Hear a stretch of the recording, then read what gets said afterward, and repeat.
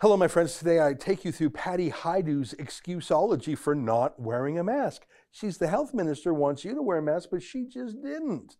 The photos tell the story. Hey, that's why I want you to become a subscriber to Rebel News Plus, so you can see these podcasts. We make them into videos.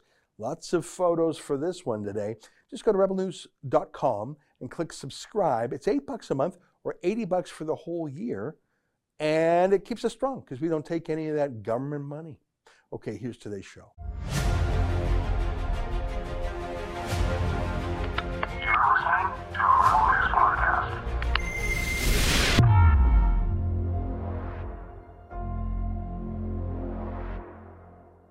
Tonight, with the ruling class, it's always do as I say, not do as I do. It's October 26th, and this is the Ezra Levant Show. Why should others go to jail when you're the biggest carbon consumer I know? There's 8,500 customers here, and you won't give them an answer. The only thing I have to say to the government about why I publish it is because it's my bloody right to do so.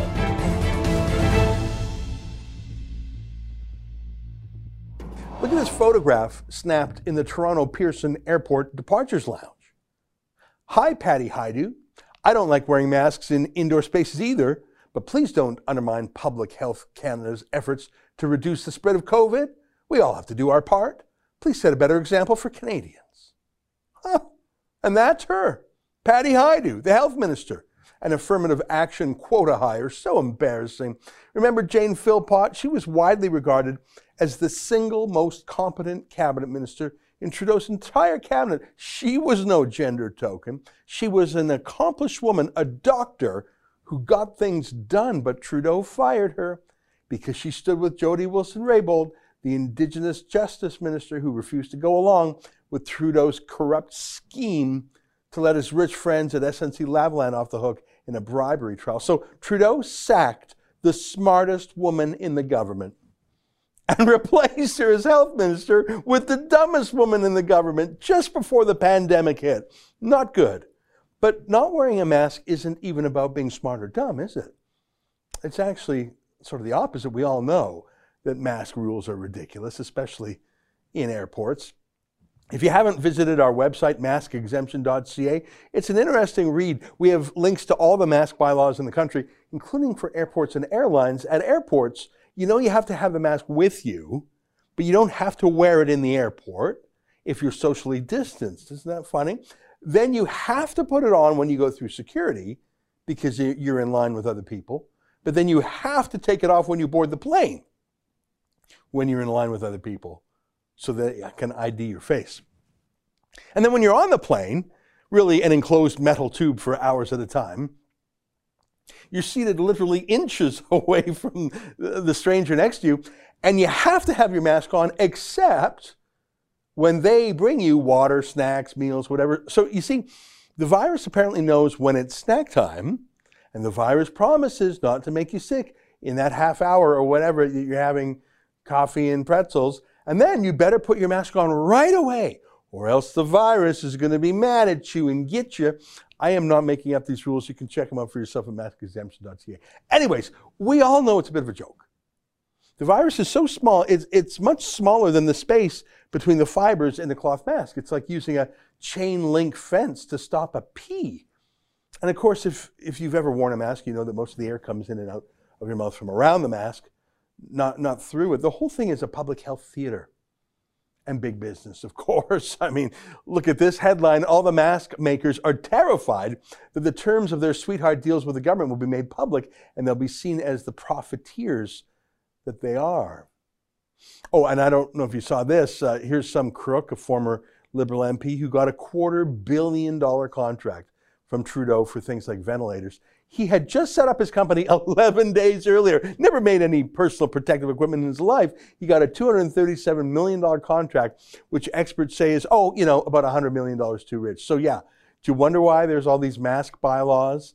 Even though the virus peaked back in April, a lot of money being made. Because crooks like Frank Baylis, that Liberal MP, got to get paid. So back to Patty Hajdu. There she was, yucking it up without a mask in the first class lounge. The photo went viral last night, so Hajdu put out a statement on Twitter in reply. She said, Following public health rules is important to me. I wear my mask at all times at Toronto Pearson and only take it off to eat or drink as allowed. Those are the rules, sort of. I told you the rules. Because as you know, the virus patiently waits while you eat. And only when you're done eating does it infect you. I mean, come on, people, this is science. But look at that photo. Is she eating or drinking there? I see her face and her mouth. They're not eating or drinking, which is normally the part of the body, the mouth, where you would see such an activity. I see her hands, which is often how we eat. You know, we use our hands to hold food or drink. And yep, just checking, and nope, no food in them. Not in her right hand, not in her left hand, not on the table right next to her chair. And if you zoom in, you can see there's something on her lap, not a napkin, not a sandwich. It looks like a computer tablet, like an iPad. You can see a little bit of its shadow on her pant. So she's not eating. She's not about to eat. She has no food or drink out or on the table next to her or in her hand. And in fact, on her lap is something else, not food, likely a computer. She's just lying. And here's what the person who took the photo replied to her lie. You were not eating or drinking. You made multiple phone calls, each with your mask off. Now, I should tell you, I would normally disapprove of such a busybody scold. I would tell them to buzz off, that masks don't work, to mind your own business, and to stop being a creepy voyeur. Except that it's the Minister of Health, the one who scolds us and violates our privacy and is the creepiest person in the country. She's the source of the laws, and she laughs at them. She doesn't believe in them. Laws are for the little people. The big people get the big contracts to make the big bucks to give you a mask. The little people have to wear them and buy them and get tickets or fines or even arrests for not wearing them. Say, quick question. According to the head of the Centers for Disease Control, the CDC, that large, nonpartisan U.S. public health agency, should healthy people wear masks? Should you wear a mask if you're healthy? No. Oh, yeah, no. But hey, we need to keep former Liberal MPs well paid, and we need to keep current Liberal MPs feeling powerful and dominate, so masks it is. Patty Hajdu was not eating or drinking, but imagine that's her excuse. Why would she say that when the photo shows she wasn't eating or drinking? She really thinks that you're stupid. Are you that stupid? Or the media is that stupid. Look at these headlines, and more importantly, the photos and these stories. And look at this from the wicked liars at the Huffington Post. Face coverings are mandatory in all areas of the airport's terminals. Okay, but it's a photo, right? From another day and another place when she is wearing her mask. What? That's not the news. If you click the link, you see their story, that big photo again. That's not just refusing to show the news. It's reporting fake news, a photo of her wearing a mask, with a mask on, when she did not have a mask on.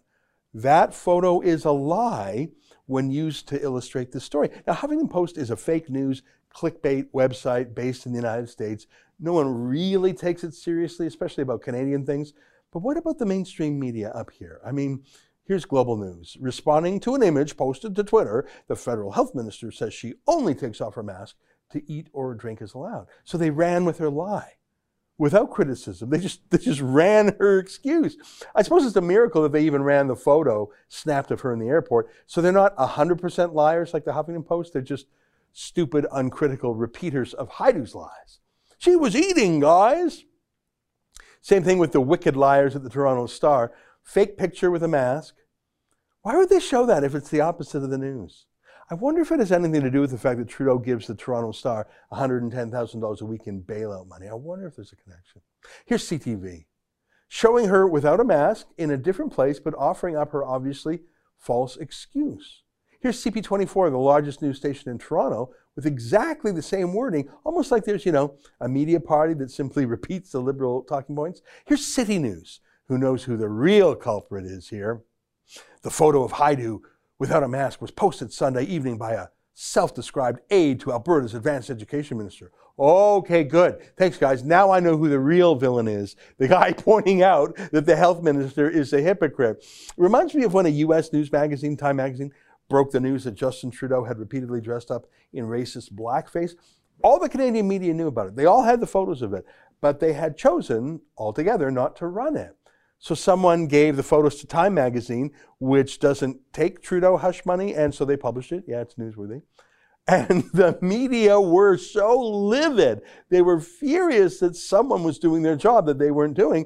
They did a whole investigation into who the man was who dared to pass the photos on to Time, dared to criticize Dear Leader. I'm serious. They did a whole deep dive into the man who dared to report the news about Trudeau. It's odd, though. Jason Kenney and Erin O'Toole met without masks, and it was like a 5-alarm fire in the media. Andrew Scheer, same thing.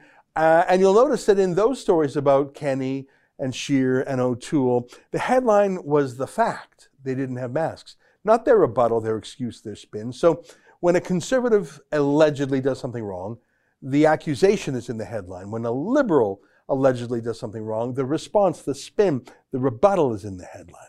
Listen, none of them believe it. They don't believe in masks. I'm sorry, they don't. The patron saint of the virus, Dr. Anthony Fauci, he knows it's BS. You know, he wore a mask when he gave this ceremonial pitch at a Major League ball game. Oh my God, I've never seen such a bad pitch. Look at this. To throw out the ceremonial first pitch. Catching his pitch is Nationals pitcher Sean Doolittle. Dr. Fauci, when you're ready, it's your pitch.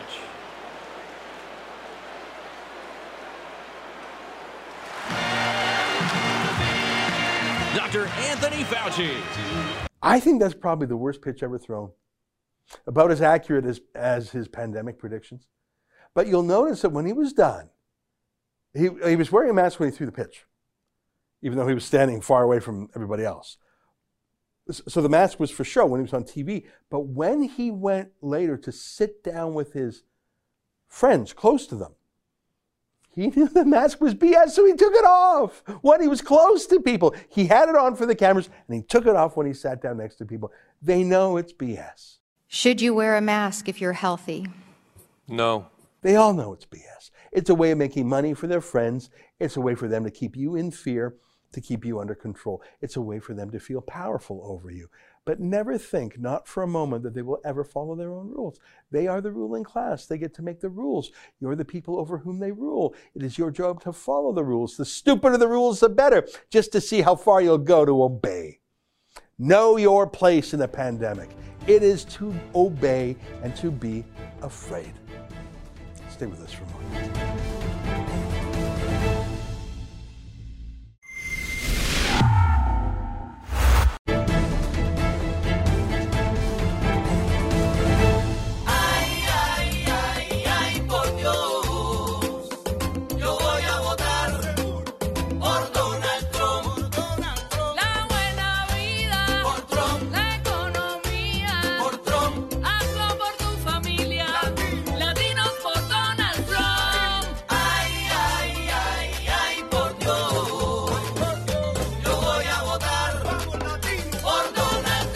I'm Donald Trump, and I approve this message. Yo voy a votar for Donald Trump. I love it. There's Latinos for Trump. There's blacks for Trump. I saw a Rasmussen poll suggesting 46% of likely black voters approve of the president. I have trouble even believing that's real. And then over the past couple of days, there's been massive parades, including Jews for Trump in New York City, a 1,000-vehicle caravan making its way through the Big Apple. Joining us now to talk about this uprising in ethnic support for the president who's supposed to be a racist, our friend Joel Pollak, senior editor-at-large at Breitbart.com. What do you think? I mean, maybe we're just seeing anecdotes blown up big, but when I see massive, caravans of 1,000 Jewish vehicles for Trump in New York, I think that doesn't feel normal. Well, you're seeing this all over the country. There are these spontaneous rallies and parades being organized by different communities, different ethnic groups. There was a group of Hispanic residents of West Texas who had hundreds of vehicles in a parade. There were 2,000 vehicles in a parade in Western Pennsylvania. And then, as you mentioned, the 1,000 vehicle parade of Jews for Trump in Manhattan. Here, we had 2 consecutive parades in LA through Beverly Hills. People are just organizing these on their own. This is not connected to the campaign. There is a spontaneous outpouring of support. Now, it could be a minority of Americans, but it is a very determined group and they are enjoying themselves, and they're also passionate about reelecting the president. It's very interesting, and I see the reaction by the other side. I saw a video of someone in New York City who calls himself Azad, filming himself throwing rocks from an overpass, smashing the cars of the Jews for Trump. Another Jews for Trump protester was pepper sprayed. I know you've covered this in your story in Breitbart, Jewish family traumatized by pepper spray attack on Jews for Trump caravan. So the other side can't stand him. I think they can't stand Trump to begin with. Go ahead. In defense of the rather stupid fellow who you mentioned earlier, he filmed himself throwing eggs. It was actually eggs that he threw. Other people threw rocks. There's video footage of that. But he actually filmed himself talking about what a great time he was having, throwing eggs at cars as they went by. And hopefully the New York Police Department has picked up on that. But yeah, there's some resistance in a liberal or very left-wing city like New York. On the other hand, there are also a lot of people who are coming out of the woodwork and saying they support President Trump. In Los Angeles, for example, people just coming out from all kinds of communities, having car rallies, whether it's in Beverly Hills or the San Fernando Valley. I covered one of those rallies a few weeks ago. There were hundreds of cars there. And people are getting out and doing whatever they can to show each other that they're supporting Trump. Remember, during coronavirus, there's not a lot of opportunity for people to interact with one another, and our only source of information about what's happening in the campaign is the mainstream media. The mainstream media hate Donald Trump. So Trump supporters are creating their own media events and then live streaming them, tweeting them, sharing them on Facebook. And it's something we've never seen before in the history of American politics. This is a band of happy warriors who, simply by waving the American flag and Trump flags and driving their cars and steering their boats or doing whatever it is they do. In fact, I saw an Amish wagon train for Trump a few weeks ago. People who support the president are coming out and showing it in these unique ways. And there's really just no equivalent on the Biden side whatsoever. Yeah. President Trump joked today in Pennsylvania that Joe Biden's having trouble filling the little circles he has at his campaign rallies because he has those socially distant circles painted on the floor where, you know, all 6 people are supposed to be able to stand. And Trump is having some fun at his expense. Now, again, rallies don't necessarily equate to votes, but what's important here is to communicate to other Trump supporters. I think that's the reason these things are happening. And Byron York of the Washington Examiner wrote a brilliant piece today about a rally in Western Pennsylvania that he attended that involved people from West Virginia, Ohio, and Western Pennsylvania, from the fracking region of the United States, the Marcellus Shale region, which has been booming since President Trump became our leader. And that's because the Trump administration has adopted very pro-fracking policies, whereas Joe Biden at the debate last week promised to phase out fossil fuels and is saying he's going to ban fracking on federal land, which essentially means killing the industry. Even though you would allow it theoretically to continue on private land, there's not much of a market if you can't get to those federal leases. So that's very interesting. Thousands of cars coming together, people defending their industry, defending their livelihood. And Joe Biden, people think, may have lost Pennsylvania with his performance in the debate, because now it's absolutely clear he wants to get rid of fossil fuels. And even with the Teslas of the world and the solar cells that are being built in certain places, even with all of that, we still rely on fossil fuels, especially here in California, where we've moved too quickly to wind and solar energy. And as a result, we've had instances of rolling blackouts because the high demand in extreme weather is too much for the system to bear, and the grid can't produce enough power when the wind doesn't blow or where the sun goes down, and we just don't have enough power. In addition, all of these renewable energy plants rely on some form of fossil fuel as a backup generator or to get the plant going. So we still need fossil fuels. It's really just silly and unscientific to say that we can run our economy based entirely on renewables. So Biden is out there selling something that nobody really wants to buy. And especially in the states where it counts, where he's pouring hundreds of millions of dollars into advertising and campaigning, like Texas. If you want to turn Texas blue, the worst thing you can do is tell them you're going to get rid of the oil industry. Yeah. Well, it's incredible. You know, by the way, I just want to share with you a phrase that I like to use. There's renewables and non-renewables, but I think reliables and non-reliables. I mean, wind turbines work if there's the right amount of wind, not too much, not too little. Solar panels work when there's sun. All those things are made using coal. You can't make steel without coal.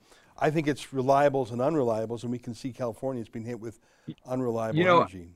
I'm reminded you wrote a book called Ethical Oil about the oil industry, and that's how Americans feel about it. Americans feel that the oil industry today is not the oil industry that is learned about in high school textbooks with Rockefeller and giant gushers spurting oil all over the Pennsylvania hills. This is a different oil industry, a responsible oil industry, a highly regulated oil industry, and the people working in it also live in the areas where the oil industry happens. They don't want to see a polluted environment. So people are doing the best they can to make it clear to each other and to the American electorate that they want to see Trump reelected. I should add another interesting point. After the debate last week, almost immediately afterward, there was a Democratic member of Congress from New Mexico, a freshman Democrat, who's up for reelection, Representative Small, and she immediately distanced herself from Joe Biden's comments on the oil industry because New Mexico is the #3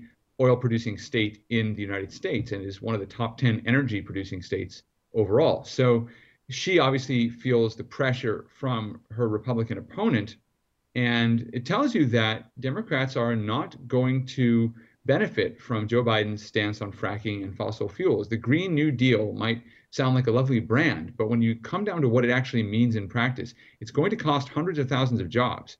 And the people who have those jobs are going to vote for Donald Trump. Yeah. Hey, I want to talk about one thing you mentioned earlier about these spontaneous protests around America, that it brings people out of the woodwork, that it shows people they're not alone. Because I think if you only consume your news through the mainstream media, or even worse, through social media, through Twitter, if you follow official legacy media sources, you would be completely dispirited. You would think Trump's going to get absolutely destroyed, and maybe he will be, we'll find out. But by seeing other people, especially other unlikely Republicans, Latinos for Trump, gays for Trump, Jews for Trump, I think that it helps people know, no, I'm not crazy. I sort of like Trump despite all his flaws. And to see other people of their same background say so creates a momentum. Just since the debate, the number of black rappers who have come out for Trump. I mean, I'm not putting a lot of intellectual stock in 50 Cent or Lil Pump. I think Ice Cube was a little bit more thoughtful about it. But now there's a real debate. If you're a black American, do you have to be taken for granted? Do you have to obey Biden when he says, if you don't vote for me, you ain't black? I think that when that peer-to-peer momentum building is probably as persuasive as anything someone on TV news says. I don't know. I don't want to let myself hope too much because I always think it's better to have lower expectations. I think Trump could win this thing other than, vote rigging and vote theft. He's definitely in a position where he can win.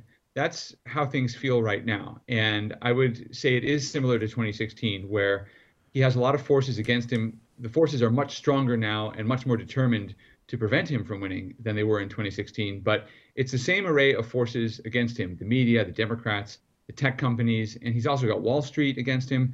He's being massively outspent and outraised. So it looks like 2016, and yet he's in a position, just like 2016, where he can win. You mentioned the hip-hop stars and rappers and so forth. Ice Cube, I don't think he endorsed Trump, but what's interesting is his description of his experience of working with the Trump administration is in some ways more effective than an endorsement. He said he spoke to the Biden campaign, he spoke to the Trump campaign about his contract with Black America.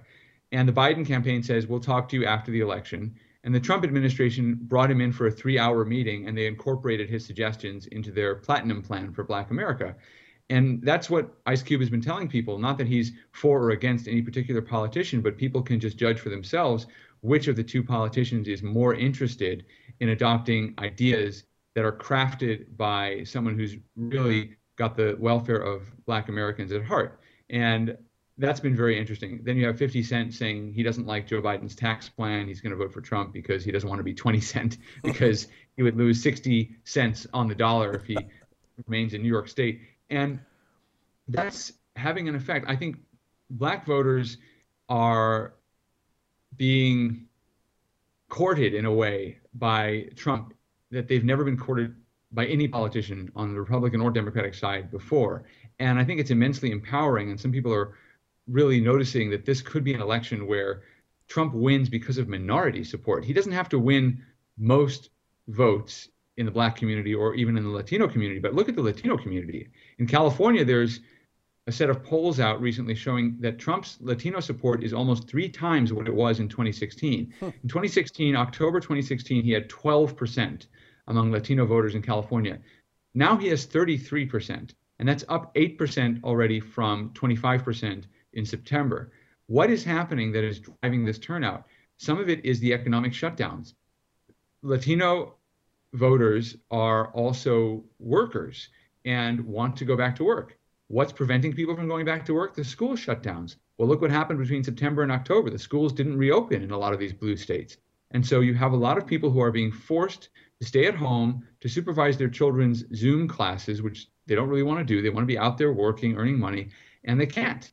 And I think there's a possibility that Trump will peel off enough support from these minority communities that it puts him over the top in a lot of these battleground states. So we're living through a really, really interesting week, and I think it's going to be intense. It's going to be fun for Trump supporters. The Trump supporters seem to be enjoying this. They feel the wind at their backs. They feel they've got the momentum, and they know this is within reach. So I think it's going to be interesting. Joe Biden spending most of his time in the basement. He's trying to turn this into a referendum on Trump. He doesn't want to say anything about his own policies, doesn't want to answer questions. Anytime he's asked a question, he makes it about Trump. So it could be that the American public are sick of Trump and people want to get rid of him and they're indifferent as to what replaces him. That could swing the election to Biden. So we'll see which of those two forces is stronger. But right now, in football terms, I describe it as follows. Joe Biden is playing the prevent defense, and Donald Trump is running the no-huddle offense. And if you've got a good quarterback and your receivers can get open, the no-huddle offense wins every time. So right now, you'd say that the Trump campaign is probably down, maybe even by a touchdown or so. But they have the no-huddle offense against the prevent defense. And what Joe Biden is trying to do is, in a way, contemptuous, because he's not even asking the American people for their vote. So we'll see how it turns out. But I think every day that goes by is a good day, a better day than the one before for Donald Trump. Yeah, it feels that way. And again, you're very generous with your time, and you say so much in your comments. In the debate last week, Trump was fairly vigorous about ending the lockdown, getting back to work, don't be panicky, and he said several times, I had the coronavirus, I got better soon, my wife and son got it, they barely noticed. He's not sounding risky. I mean, the Democrats want him to sound that way. I think he's sounding enough already. It's been 6 months. And maybe that resonates with a lot of people who haven't heard that narrative from anyone in the media. I mean, the media is more panicky and fear-mongering about the pandemic than even politicians. And maybe just to hear Trump say, all right, let's get back to work now. We can be normal about it. Maybe that had a resonance with working class people in a way that the furloughed class, the class that's working from home, that hasn't lost a dime, that's, I saw some wag in the UK say, this hasn't been a lockdown. It's middle class people working at home, having working class people bring them food. And I thought, for a lot of fancy people, this lockdown's been amazing. Maybe Trump's common sense talk has rung a bell with a lot of people just sick of it. Yeah, I spoke to someone a few months ago who said he's prepared to take the risk of getting sick for a couple of weeks rather than closing his business. And this is a small business owner. And that's how a lot of people feel. They feel that they're prepared to take the risk. They take all kinds of risks every day. Now, there's a question as to whether they'd expose other people to risk because of the way that this pandemic spreads. And I think that's a big reason that we have to have the social distancing and the masks and so forth. But allow people to move forward with their lives. Right now, I mean, if you drive around even a place as prosperous as Los Angeles, the boarded up stores, the empty restaurants, the streets that are quiet in the middle of the afternoon, I mean, it's really a chilling sight. And we don't want that to go on. I don't even think residents of blue states want it to go on. I mean, people are trying to get back to normal as soon as they can. I was at a boxing class yesterday. My gym reopened outside. Everybody's outside, but it was absolutely packed. Everybody wants to get on with their lives, including people who are going to vote for Joe Biden. then Joe Biden's offer is basically more shutdowns, dark winter. We have to hunker down. It's not a winning message. He may win just because there are enough people who dislike Trump and because the tech companies and the media are suppressing negative stories about Joe Biden, like the Hunter Biden email story, which proves that Joe Biden lied about not having discussed Hunter Biden's foreign business interest. They're suppressing all of that. So it could be enough to allow the Democrats to win. But there is so much desire in this country to get back to normal that I think Trump, you're right, has demonstrated or modeled how one can recover from this illness and go back to work. In fact, I think he's better now than he was before the coronavirus. Yeah, he's got more. He's certainly dancing more. Well, Joel, listen, great to talk with you. I'm excited too. I'm nervous and excited, almost exactly how I felt 4 years ago. So much is riding on this, not just for America, of course, but I truly believe this election will have critical importance in Canada and in Europe and in the Middle East and Russia and China and Australia. I can't think of a more momentous election since the Cold War. Anyways, I appreciate you helping us figure things out. Great to see you. Thanks for your time. Thank you. All right, there you have it. Joel Pollak is the senior editor-at-large of Breitbart.com. Stay with us. More ahead.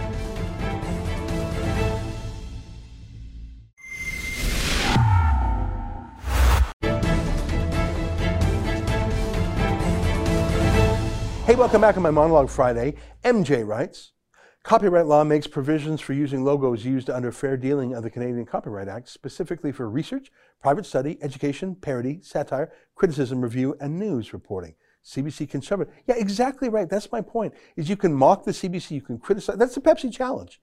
Pepsi used Coke's logo, their bottle, their image, their brand for a whole ad campaign. That's cool as long as you just don't pass yourself off as the brand. And Pepsi was doing the opposite. We're saying we're not Coke. The Western Standard Online was saying we're not the CBC. The CBC are just a bunch of bullies. Are you surprised? They take after their boss, Justin Trudeau. Daniel writes, the CBC should be privatized. Its assets should be sold, and the proceeds should be used to help pay the national debt. Oh yeah, but what a tiny fraction. Seriously, the CBC takes over $1 billion a year and has historically in the present value of that money. So in, let's say, 1960, they weren't getting $1 billion, but they were getting about $1 billion worth in 1960 currency. I think it's fair to say that literally $100 billion in Canada's accumulated debt is from the CBC. It's over 75 years old.